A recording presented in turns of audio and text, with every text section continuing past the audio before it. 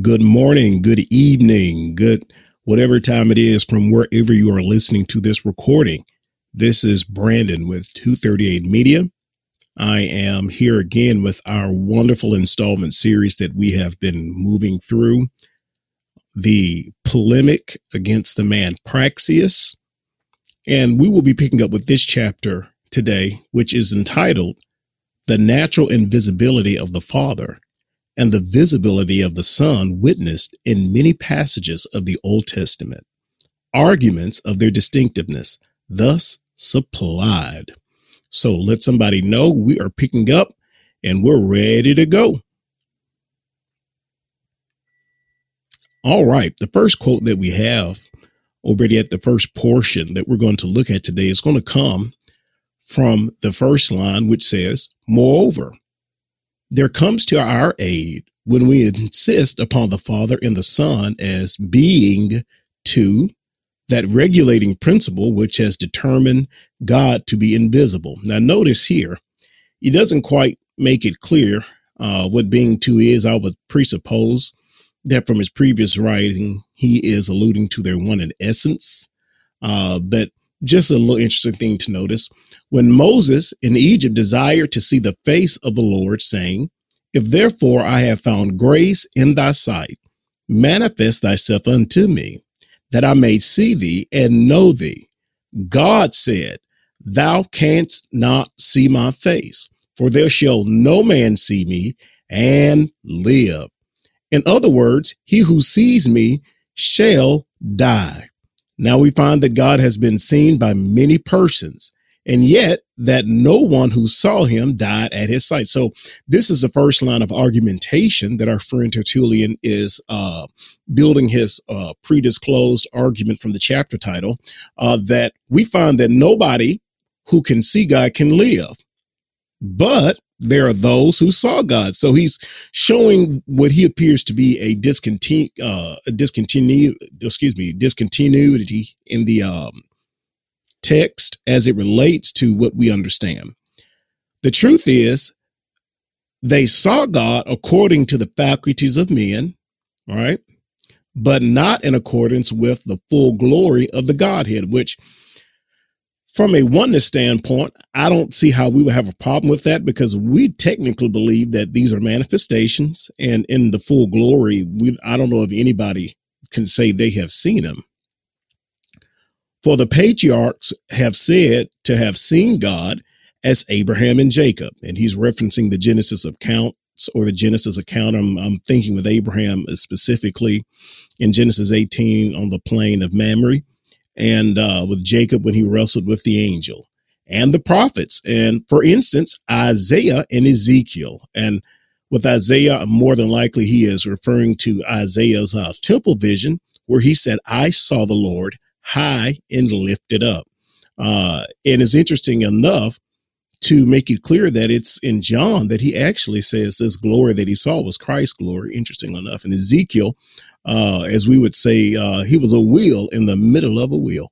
So he's talking about these visions of God, and yet they did not die. So he's creating tension between the biblical narrative and the principles that we understand as it relates to God's discernibility. Either then they ought to have died, since they have seen him, for the sentence runs, now notice he's quoting, "No man shall see God and live," or else if they saw God and yet did not die, the scripture is false in stating that God said, "If any man shall see my face, he shall not live." So notice he's trying to get the scriptures to argue against the scriptures, right? Well, either God's lying or they did see him. And so, of course, who in their right mind would go and say, "Oh, God is lying"? Who would say that? So notice these false equivocations and these straw men he's building.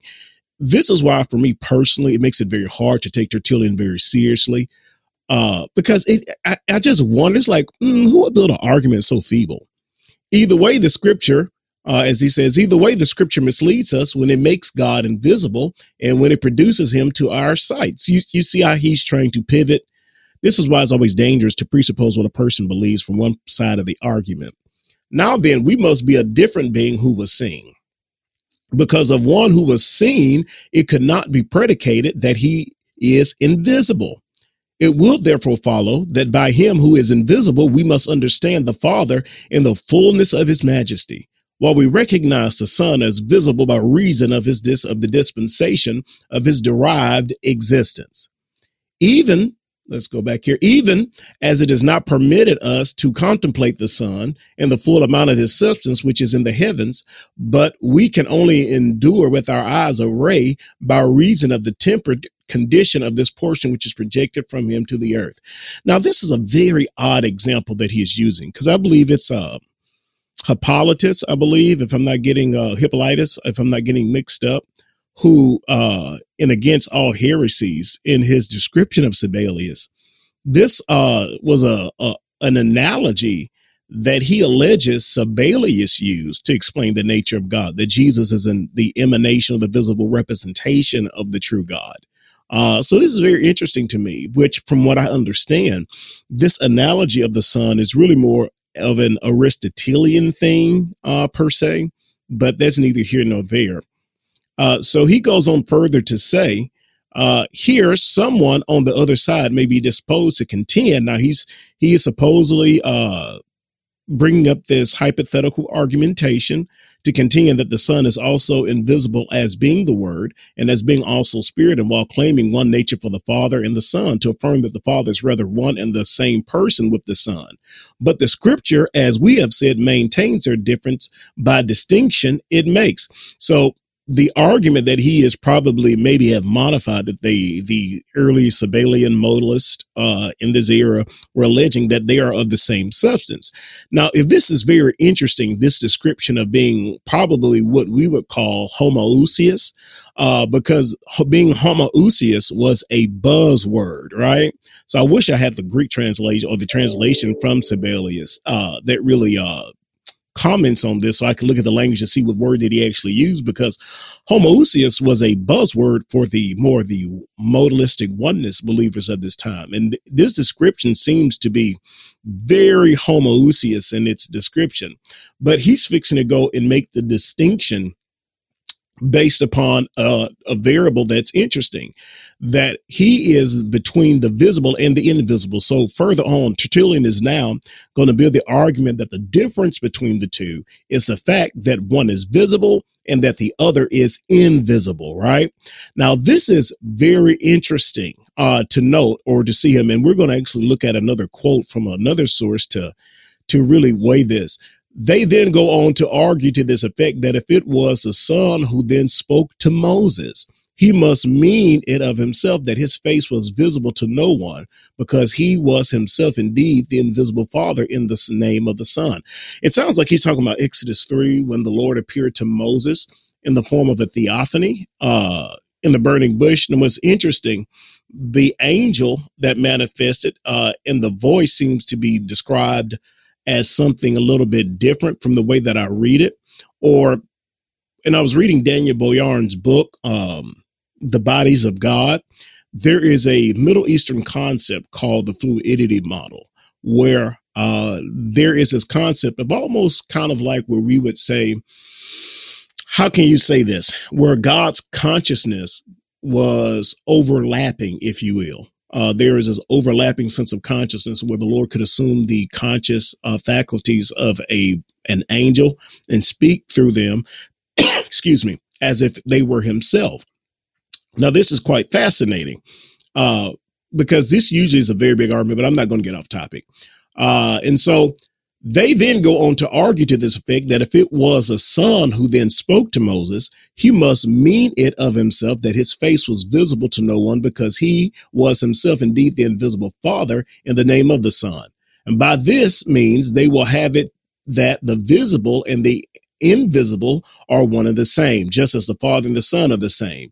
And this they maintain because in a preceding passage, before he had refused the sight of his face to Moses, the scripture informs us that the Lord spake face to face with Moses, even as a man speaketh unto his friend, just as Jacob also says, I have seen God face to face.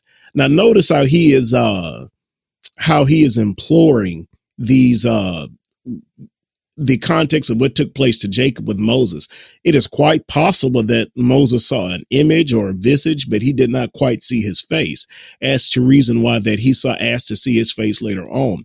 It is possible to talk to a person and then to be talking to you face to face and not be able to discern quite clearly. I believe a little bit later on, he's going to actually use the example of us looking through a glass darkly, which is interesting because that will qualify speaking face to face without having absolute discernibility of the one you're speaking to from a visual perspective. Therefore, the visible and the invisible are one and the same, and both being thus the same, it follows that he is invisible as the Father, invisible as the Son, as if the scripture, according to our exposition of it, were inapplicable to the Son when the Father is set aside in his own invisibility. Now, notice this. The Father set aside in his own invisibility? What does that mean? He is refuting the fact that this is something that he is engineering into the context of his argument. We declare, however, that the Son also considered in himself as a Son is invisible and that he is God and that the Word and the Spirit of God, but that he was visible before the days of his flesh. In the way that he says to Aaron and Miriam, if there shall be a prophet among you, I will make known to him in a vision. I will speak to him in a dream, not as Moses, whom I shall speak mouth to mouth, even apparently, that is to say in truth and not enigmatically.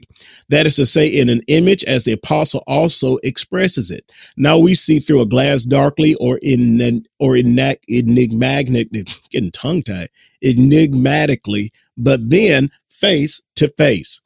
Now, what's interesting to this is that I guess I don't want to say he's presupposing that this is Christ speaking, but I just want you to notice how much Tertullian really injects what he thinks a person should be saying.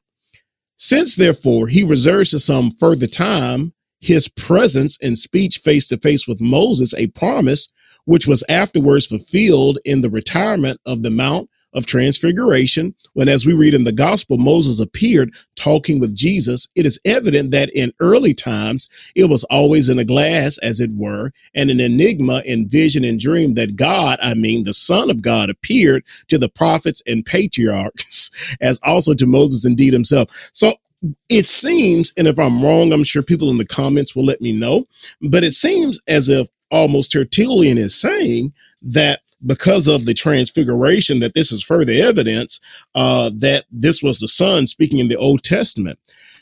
From a oneness viewpoint, we would agree.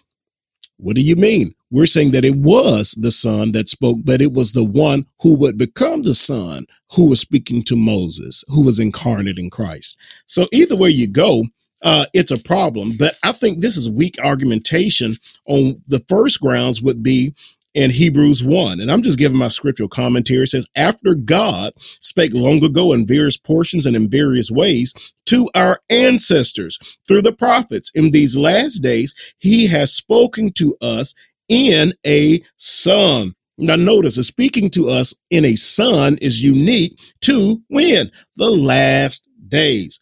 Further proof of this is Hosea 12, 9 through 10, where we have the Lord God saying that I alone spoke to the prophets, that I am the one who spoke. In Deuteronomy 4 and 12 makes this very clear. We're going to turn to that and just see what the Old Testament witness is of the one who spoke to them in times long ago. Let's see here. Deuteronomy 4 and 2. Let's start with verse 1. Now, Israel, pay attention to the statement and ordinances I am about to teach you, so that you may live and go on to enter and take possession of the land the Lord, the God of your ancestors, is giving you. Notice singular. Do not add to a thing what I command you, nor subtract from it, so that you may keep the commandments of the Lord your God that I am delivering to you, when you have witnessed what the Lord did to Baal Peor, how he eradicated from your midst everyone who followed Baal Peor. But you remain faithful to the Lord your God, are still alive to this very day, every one of you. Look, I have taught you statutes and ordinances, just as the Lord my God told me. Now notice, this is Moses beginning to speak. Look, I am telling you ordinances, just as the Lord my God. Who is that? That is the one who spoke to Moses in that time period. Now, in fact, Hebrews tells us that it was the Father who spoke to the prophet. So already Tertullian has gone outside of the bounds of what the scriptures teaches. And if the Lord did possibly speak with him face to face, yet it was not a man that he could behold his face, unless indeed it was in a glass, as it were, by enigma. Besides, if the Lord so spoke with Moses, then Moses actually discerned his face eye to eye. How comes it to pass that immediately afterward, on the same occasion, he desires to see his face, which he ought not to have desired because he had already seen it? And I think I covered that a little bit earlier. And how, in like manner, does the Lord also say that his face cannot be seen because he had shown it, if indeed he really had, as our opponents, and its reason opponents oppose? Or what is that face of God? The sight of which is refused if there was one which was visible to man. I have seen God, says Jacob, face to face, and my life is preserved. There ought to be some other face which kills if it be only seen. Well, then, was the Son visible? Certainly not. Although he was the face of God, except only in a vision, in a dream, and in a glass, and in an enigma, because the word and the spirit of God cannot be seen except in an imaginary form. But they say he calls the invisible Father his face. For who is the Father? Must he not be the face of the Son by reason of that authority which he obtains as the begotten of the Father? For if they're not a natural property in saying of some person is greater than yourself, that man is my face, he gives me his countenance. My Father, says Christ, is greater than thine. Therefore, the Father must be the Son, the face of the Son. For what does the scripture say? The spirit of his person is Christ. And therefore, Christ is the spirit of the Father's person. There is good reason why, in virtue indeed of the unity, the spirit of him to whose person he belonged, that is to say, the Father pronounced him to be his face.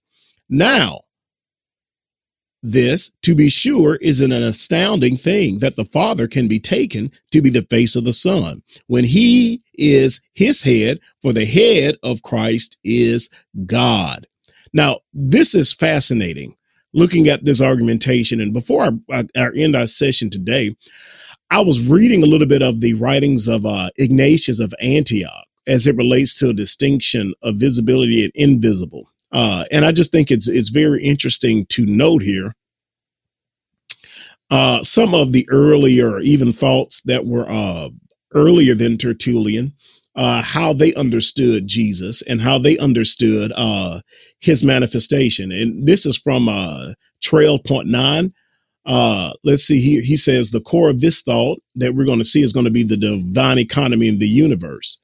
And so he manifested himself in Jesus Christ, his Son, who is his word proceeding from silence, and who in all things was pleasing to him, who sent him. Our God, Jesus the Christ, was born of Mary, of the seed of David, and of the Holy Spirit. He was truly crucified and was truly raised from the dead when his Father raised him. Here is another quotation. Let's see here. That Ignatius says that he who was invisible became visible for our sake. So if the difference is just simply visible and invisible, I think we may have some contradictions with the earlier writings. I think Tertullian is trying to make what he thinks is a very good argument, but I think at best, to be honest, I have heard some Trinitarian apologists try to use this approach, but most that I know that really are well versed in the scriptures wouldn't retreat to such means. But hey, next time we're going to be picking up the next chapter, which is going to be the New Testament passage quoted. They attest the same truth of the Son's visibility contrasted with the Father's invisibility. So we're going to have a continuation of this current conversation. Hey, let somebody know we got a good podcast going on, and they can also view it on YouTube. And as always, it is the whole gospel to the whole world by the whole church. The Lord bless you in Jesus' mighty name.